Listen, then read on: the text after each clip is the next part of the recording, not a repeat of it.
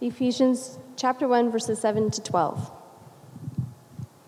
In him we have redemption through his blood, the forgiveness of sins, in accordance with the riches of God's grace that he lavished on us. With all wisdom and understanding, he made known to us the mystery of his will according to his good pleasure, which he purposed in Christ, to be put into effect when the times reach their fulfillment, to bring unity to all things in heaven and on earth under Christ. In him we were also chosen, having been predestined according to the plans of him who works out everything in conformity to the purpose of his will, in order that we, who were the first to put our hope in Christ, might be for the praise of his glory.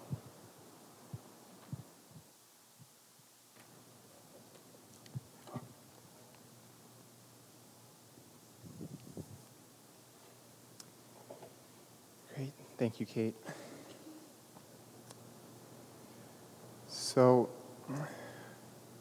I want to start out by asking you to imagine that you have a family with a history of gambling addiction.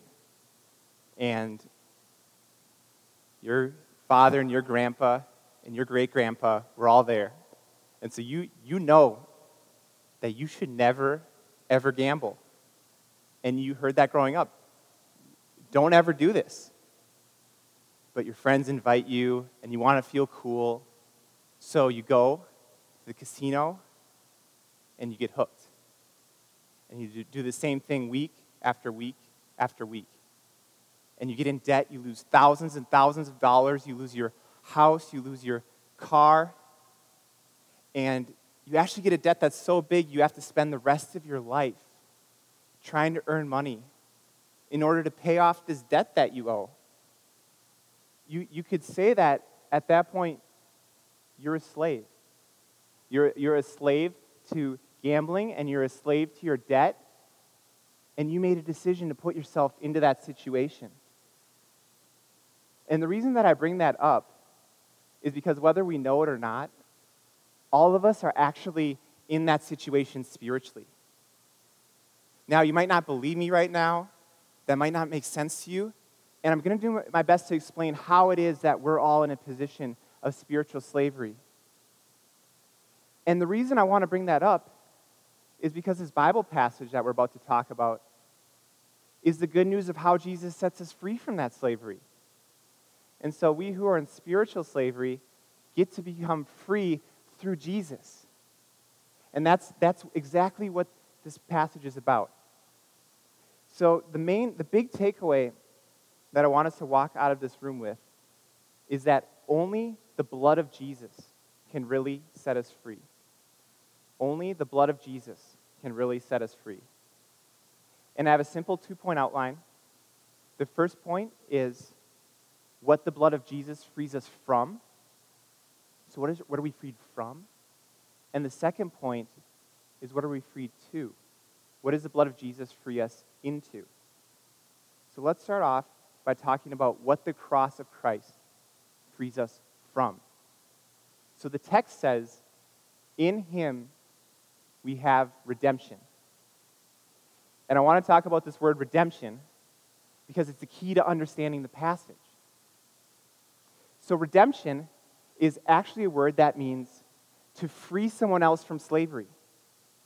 It's to pay the ransom price for someone who's a slave, and that price actually lets them go free from their slavery and live a free life, and they're not any longer having to work for a particular person, doing whatever that person wants to do. And what some people call it is a ransom price. A ransom price frees someone from slavery, and that's what that word redemption means. So if you hear that word redemption in your Bible and you don't understand exactly what it's talking about setting slaves free. Now, you might say, wait a minute, hold on, that doesn't line up with what I know about slavery. Slavery in America didn't work like that. Back in the day, if you were a slave, you can never get set free. You were stuck doing that, and your kids after you were stuck doing that, and there was no way out. And actually, you're correct. So when we're talking about slavery, we have to distinguish between slavery in America and slavery in the ancient world. So slavery in the ancient world works differently. So back then, if you got really poor, your family got really poor, someone could actually sell you into slavery. You could even sell yourself into slavery if you got really poor. But the opposite is also true. So if you're in slavery, someone could pay the price that it would take to release you. Or if you earned enough money, you could even pay the price that it would take to release you. So it's a different thing that we're talking about when we're talking about redemption in the Bible. And here's another detail that's important to note, and I really want us to note this, is that when we think about redemption as a price that frees us from slavery, and we're thinking about slavery in the ancient world, that it might not be someone's fault that they're a slave. They might have just messed up. They might have just gotten in a lot of debt and really needed someone to pay the price to get them out of debt. No one would say, oh, you screwed up. Oh, you did so much wrong. No, that could be something that just happened. But if we look at our passage, it says, in him we have redemption through his blood, and then it says, the forgiveness of sins. So it says what that redemption is from, what that slavery is, and it mentions its sins. We're not talking about money here. We're talking about sins. And sins actually means moral wrongdoing. So when we're talking about slavery in the Bible, we're talking about redemption. We're talking about being set free from moral wrongdoing. And that's quite a different thing than if you just made a mistake and ended up in slavery. So you might want to ask, how do we end up in this place, right? Well, yeah, what are you talking about, and how do we end up in this place of slavery? So we have to go back to the beginning, to Adam and Eve, and they actually show how we're in slavery and how it's a moral condition that we're in. So in the beginning, God created the Garden of Eden, and he made a bunch of trees and fruit and abundance for Adam and Eve to eat from, and they were totally free. They could eat from whatever tree they wanted to. God just said that there's just one tree you can't eat from. It's the tree of the knowledge of good and evil. But Adam and Eve did eat from that tree. God said, don't eat from that tree, and they did eat from that tree. And from that point, they were plunged into a state of slavery. And you might say, Ross, what's the matter with eating that fruit? Like, really, why is that fruit such a big deal? Like, it's just eating a piece of fruit. The reason it's a big deal is because when we disobey a commandment of God, when a person disobeys a commandment of God, it makes the statement that that thing is more important than God is. That's the problem with it. So when Adam and Eve ate that apple or fruit or whatever it was, they were saying, this thing, God, that you made, this is more important than you are. And what that is it's treason. Because God is this infinitely holy and worthy God who deserves all of the praise and all of the worship from his people. Like, the one thing he deserves is for his people to always think and act in a way that shows how worthy he is.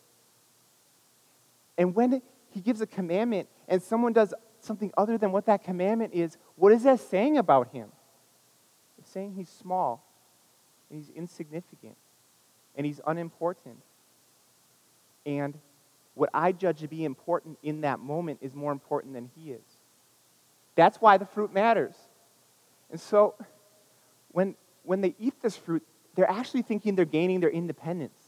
They actually think, wow, if I can just do this and I'm on my own and I'm disobeying God's commandments, but actually eating the fruit made them a slave. Because as you know in the story, they fell at that point.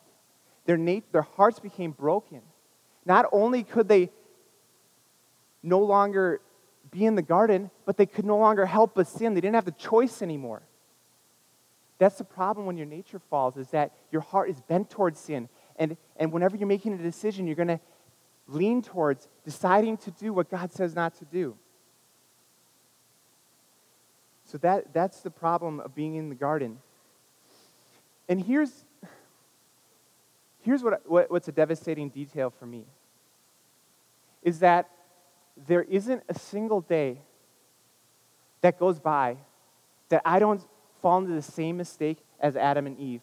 And in this room here, there isn't a day that a single person here in this room, any one of us, doesn't do the exact same thing. I know that's hard to stomach. You might think, Ross, I don't really hurt people. I'm a good citizen. Am I really someone who's disobeying God? Someone who's really making him look small and tiny and insignificant? And the answer is, we're all in this situation. Think of the things that are in our hearts. I know I struggle with lust. I know I struggle with envy. Do you struggle with those things with me? What about hatred or anger of other people? Or even, what does your heart desire? So if God made this whole world so that we would know and enjoy him, and we wake up and he's just not there, it's just what the other things that he made, what is our ultimate treasure? I know I've toyed with so many different things that have been my ultimate joy, whether it's my job or my friends or my family or my favorite activity. There's so many things that we put in the place of him, and that's just the garden repeated and repeated and repeated. And it shows that Adam's our ancestor. It shows that we're truly his descendants, because we have the same slavery, the same bent towards doing this thing that dishonors God. And it's really sad. And Romans 6 actually says that whatever you prefer over God, whatever you prefer, whatever you like more than him, that's what you're a slave to. Because that's what you orient your life around. That's what you actually sacrifice the good of other people to get. That's what you sacrifice your own good to get, is that thing that you put above him, that you put over him. And then, it gets even more tragic than that. So we often respond in the wrong way. So we understand, right? We all understand we're broken people. And our response is we try to earn our way out of it. That's what I try to do. How many good things can I do to balance out the scales? Because if I can finally get the scales to be even, or maybe do a little more good than evil, then I'll finally be out of slavery. I'll finally be free. I'll finally have paid back this insurmountable debt that I can't pay back. But that's not how it works. Because every time I'm trying, every time I'm making a little bit of progress, I'm taking 10 steps back. It's impossible to try to live up to this impossible level of holiness that we have to live up to. That's why it's called slavery. You can't get out of it. You're trapped. You're stuck. And so paying it back yourself isn't the answer. I'm not trying to invite you to just earn your way out of it. That's an endless amount of effort and striving that won't get you anywhere. And the scary part that we often miss is that the price of our slavery, the price of our debt, is our lives. If you went to a store and someone was offering you something, and you say, how much will this cost? And they say, your life. No one would ever take that deal. But that's the deal we took. That's the deal we took with sin, is we took that deal where it cost us our life. And we see this in the Bible. Leviticus 17:11 says, for the life of a creature is in the blood, and I have given it to you to make atonement for yourselves on the altar. It is the blood that makes atonement for one's life. And we see this throughout the scriptures in the pattern. After Adam and Eve sinned, we find them clothed in animal skins, because that shows that the price of their sin was death for those animals. After God wiped out the world in a flood and saved Noah, Noah sacrifices an animal on the altar. And the incense is a pleasing aroma to God. And it shows that death was required for Noah's sins. And then, throughout the entire history of Israel, we have the example of Moses' covenant and the Old Covenant. And in that covenant, they sacrificed animals day and night, year after year, to show that it takes the shedding of blood to pay back the price of sins.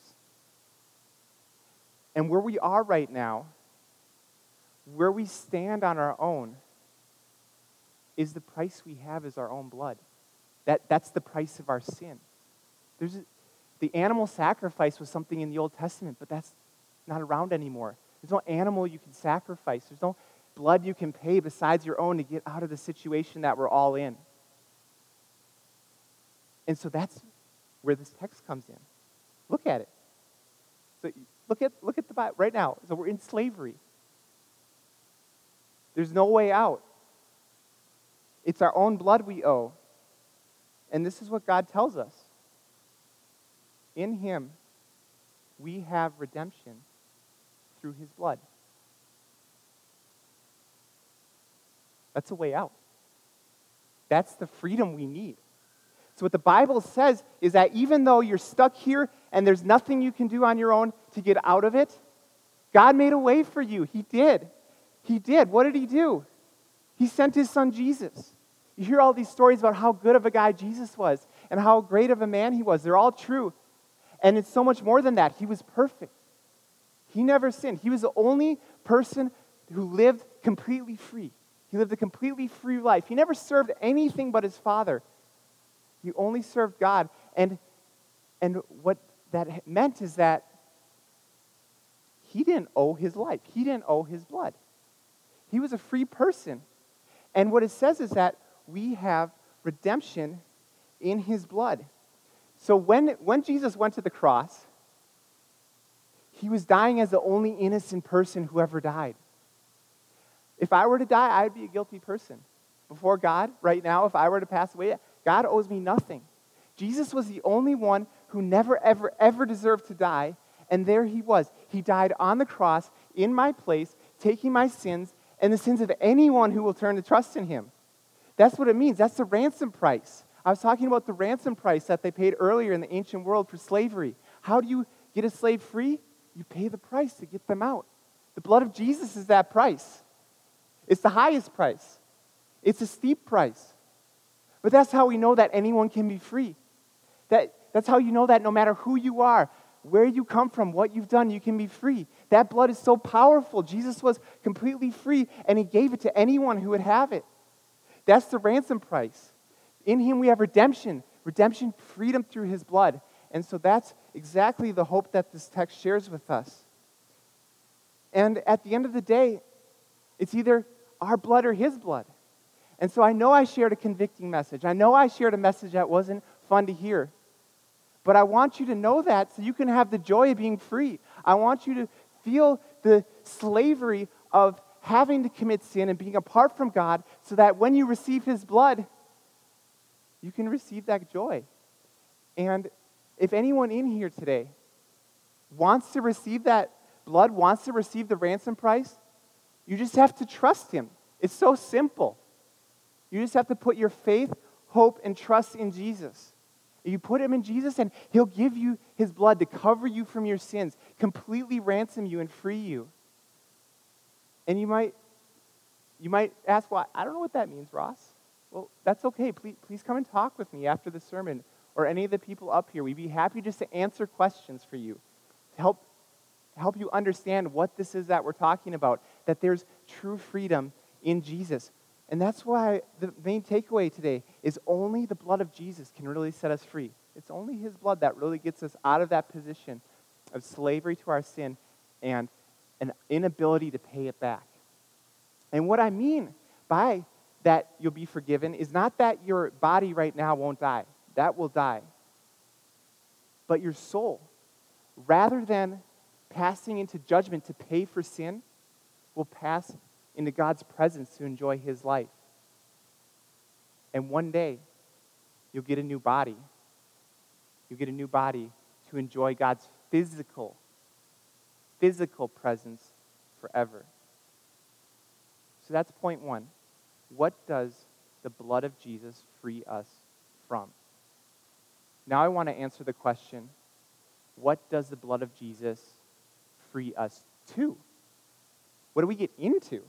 Like, it's one thing to have your shackles taken off and the prison door thrown open, but like, where do you go? Like, what do you do with that freedom? So what does the blood of Jesus free us to? Now, if we look at the next few verses in our text, they're a little confusing. They gave me a huge headache this week. It says,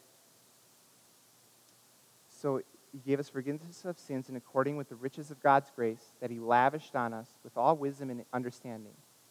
And he made known to us the mystery of his will, according to his good pleasure, which he purposed in Christ, to put into effect when the fullness of times will have reached their fulfillment, to bring all things in heaven and on earth together under one head, even Christ.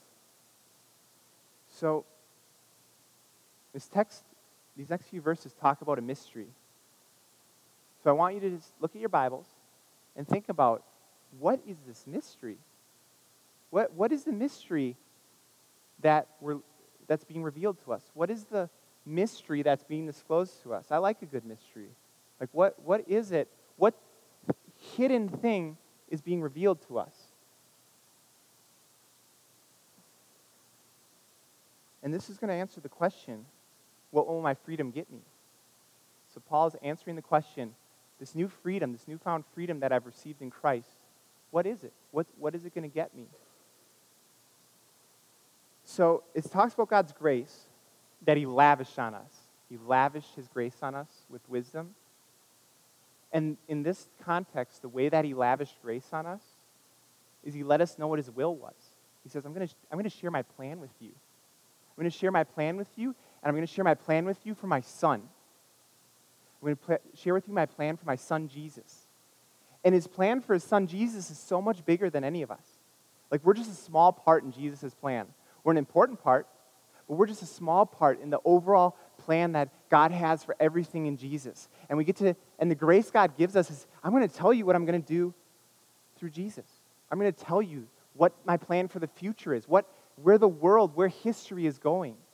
And where he says that the world and history is going is to bring all things in heaven and on earth together under one head, even Christ. And so the place the world is going is that God is going to unite all things in Jesus. He's going to bring it under Jesus' good reign. Right now, he's in control, but he's not actively reigning over everything, because we know that there's sin and death and pain and loss in this world. And so a day is coming where everything is under his rule. Everything is under his reign in a complete way, and so it's good, and there's nothing bad or harmful or painful. And what it mentions is, it says he's going to bring into unity all things in heaven and on earth. And we say, well, what does that mean? Well, if you turn to the first verse in the Bible, you don't have to right now, it's, in the beginning, God created the heavens and the earth. So those two words are the full spectrum of all the things God created. Everything God created is about Jesus. And everything God created is going back to this place where it's all summed up in Jesus, and he's actively reigning over it, and it's only reflecting him and working exactly like it was supposed to. Some people call this the new heavens and the new earth. It's a new creation, a new world that isn't like this world. We know something's wrong with this world. We know it's broken.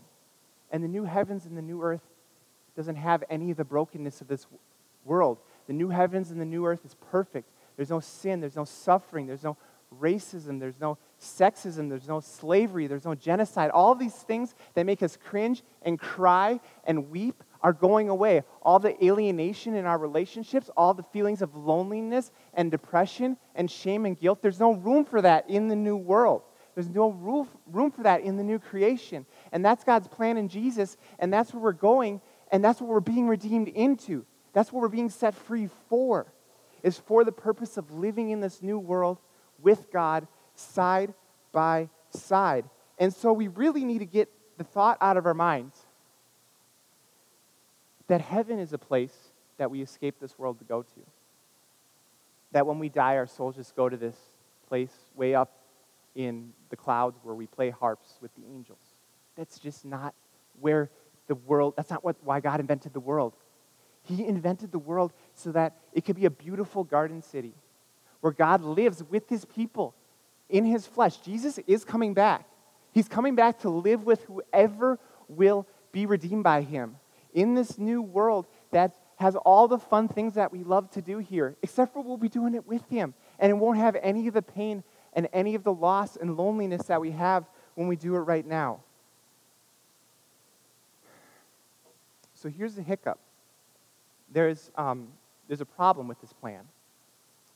And the problem is that if God is coming to create a brand new world that's perfect, where there's no sin or loss or death or dying, and there is sin and loss and dying and death in this world, what he has to do is remove from the new world what's causing the old world to be broken.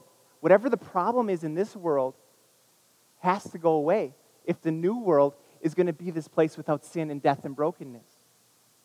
And here's where we go so wrong. The world often tells us that the solution to our brokenness is in here. We just need to look inside of ourselves. Like, think of any Disney movie. Look inside yourselves and you'll find the solution to the world. And the problem's out there. The problem's out there, and if you just look inside your heart, you'll find the solution. But the Bible actually tells us that the solution's out there. His name's Jesus. He had to come into this world to be the solution, and our own hearts are the problem. Our own hearts are the reason. My heart is the reason that the world is messed up like it is, because I don't love God and my neighbor like I should. There's once a Christian author named G.K. Chesterton, and there's a story that a newspaper wrote him a question and said, Mr. Chesterton, what's wrong with the world? Would you please write to us and tell us what's wrong with the world? And he wrote them back, and he wrote, Dear Sir, I am, signed G.K. Chesterton. And until we recognize that, each of us recognize that, and I'm not here saying you're the problem and I'm not, until we recognize that each one of us personally is the problem, we're not going to reach for the solution. And so the hiccup, the problem is that if we're the problem with the old world, we can't be a part of the new world. If we're a problem with the broken world, we can't be the citizens, the family members of the new world. And that's where the cross comes in. That's what redemption is all about. So when I say, what is Jesus redeeming us to? He's redeeming us to this new world that we can be a part of. If God came and he just created a new world without a cross, if he did it without a cross, he could do it, but we couldn't be a part of it. That would be the solution of if Jesus came without a cross. There could be a new world, but there's no hope for me. But the fact that Jesus actually takes my sin and takes my brokenness on himself and suffers and dies and removes it from me is the reason that I'm able to participate in this new world. I'm unfit for it before I meet Jesus. He makes me fit for it. He makes me someone who can live there. And I'm not ready yet. I'm still becoming more holy, and I'll finally be holy when I'm in God's presence. And so when Jesus dies on the cross, he does three things. He takes away the penalty of sin, is the first thing he does. So literally right now, because I'm trusting in Jesus, there's no penalty for my sins. I talk about how terrible sin is. I don't have that penalty. Jesus takes away the power of sin. I'm not a slave to sin anymore. Yes, I still commit it. Yes, I still fall. But I don't have to. I can say no. I have the Holy Spirit in me, and I can say no, and I can live more and more like I will in the new heavens and new earth when I'm there with Jesus. And finally, Jesus removes the presence of sin. That's the last thing he'll do, is remove the presence of sin. And when he removes the presence of sin, that's when you're finally fit to live in the new creation with him. That's when you're finally ready to be in a place with no suffering, no dying, no death, and no loss, because he's removed sin from you. And you won't be the problem anymore. You'll be part of the redeemed. You'll be one of the children of God, and you'll enjoy this new place with him forever. And that's what freedom is. Like, you want to be free? Live in the new world with God. Be a person who's never sad. when you get there. Look forward to that day when you'll be with God face to face, and you'll be free that day. You'll be totally free to enjoy God forever in a place that's like the Garden of Eden, but even better. So that's what Jesus is freeing us into. And I just want everyone here to be there with me. Like, that's why I want to talk about this. There's no one I don't want to be there. So the only way that people can get there who aren't going there is if they hear about Jesus. And that's why we talk about Jesus. So every time you talk to someone about Jesus, the biggest reason you should do it is because you want to honor him and because you want that person to be in this place with you. Like, I wouldn't want to go there without you. I want you to be there. I want you to be with me. So now I want to apply this text.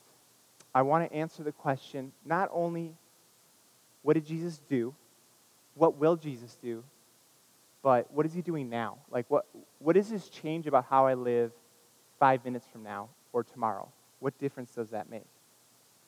And one thing that I want to address is how redemption, Jesus is rescuing us from slavery, addresses our shame.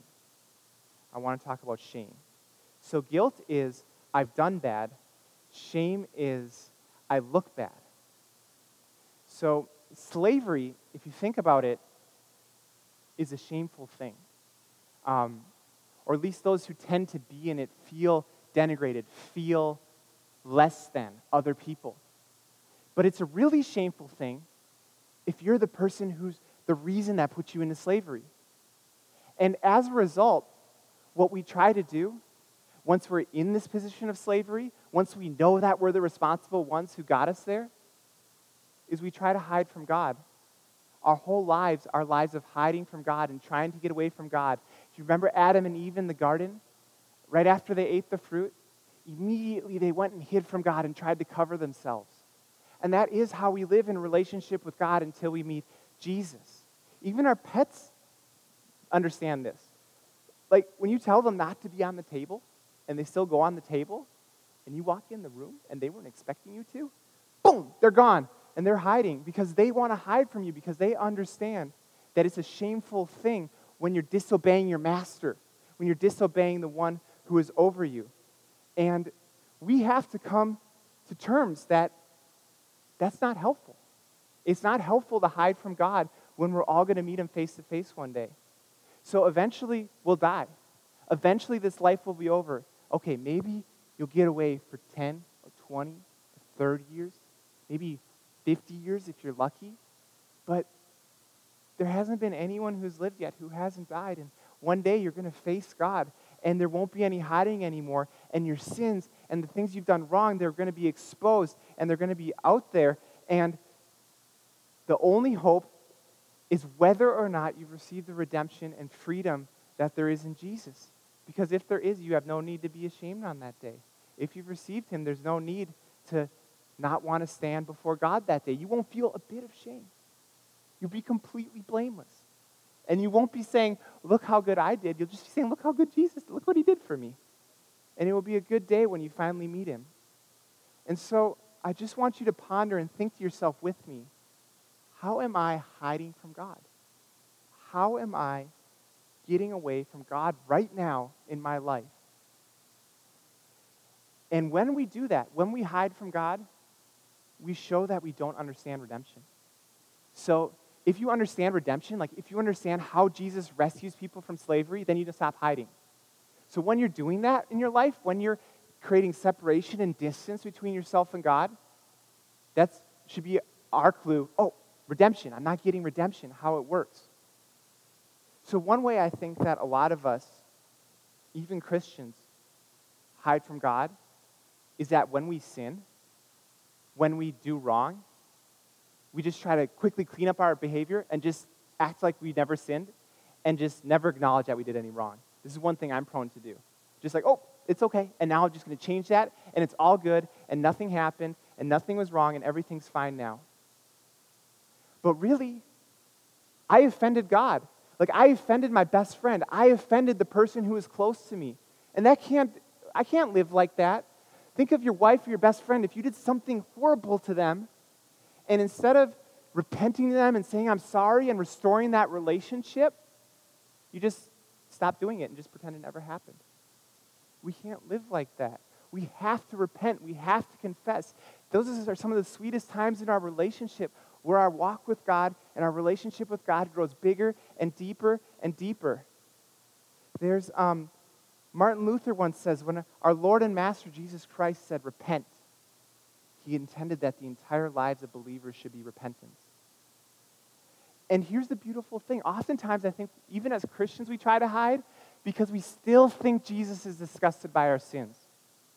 Like, you really think you shocked him or disappointed him, as if there's something he wasn't expecting or something he couldn't handle.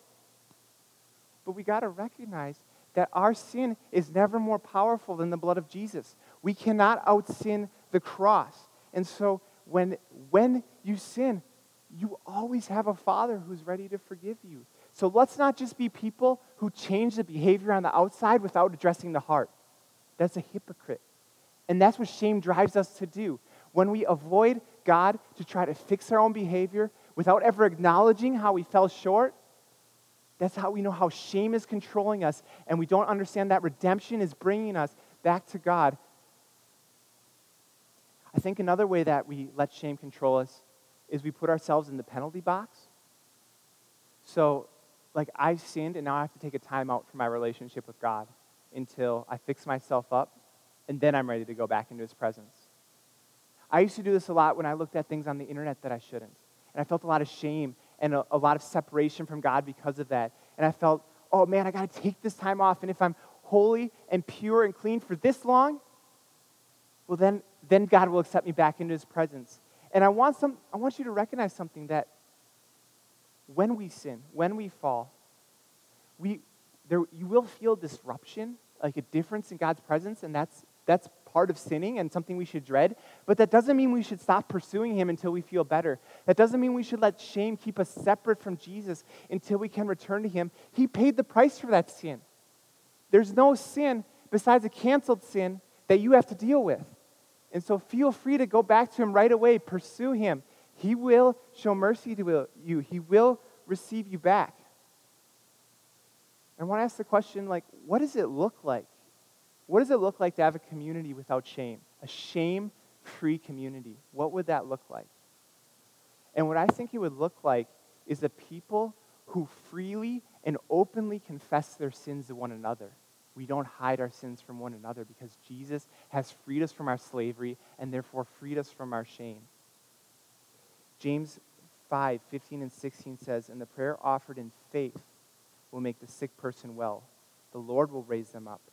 If they have sinned, they will also be forgiven. Therefore, confess your sins to each other and pray for each other so that you may be healed."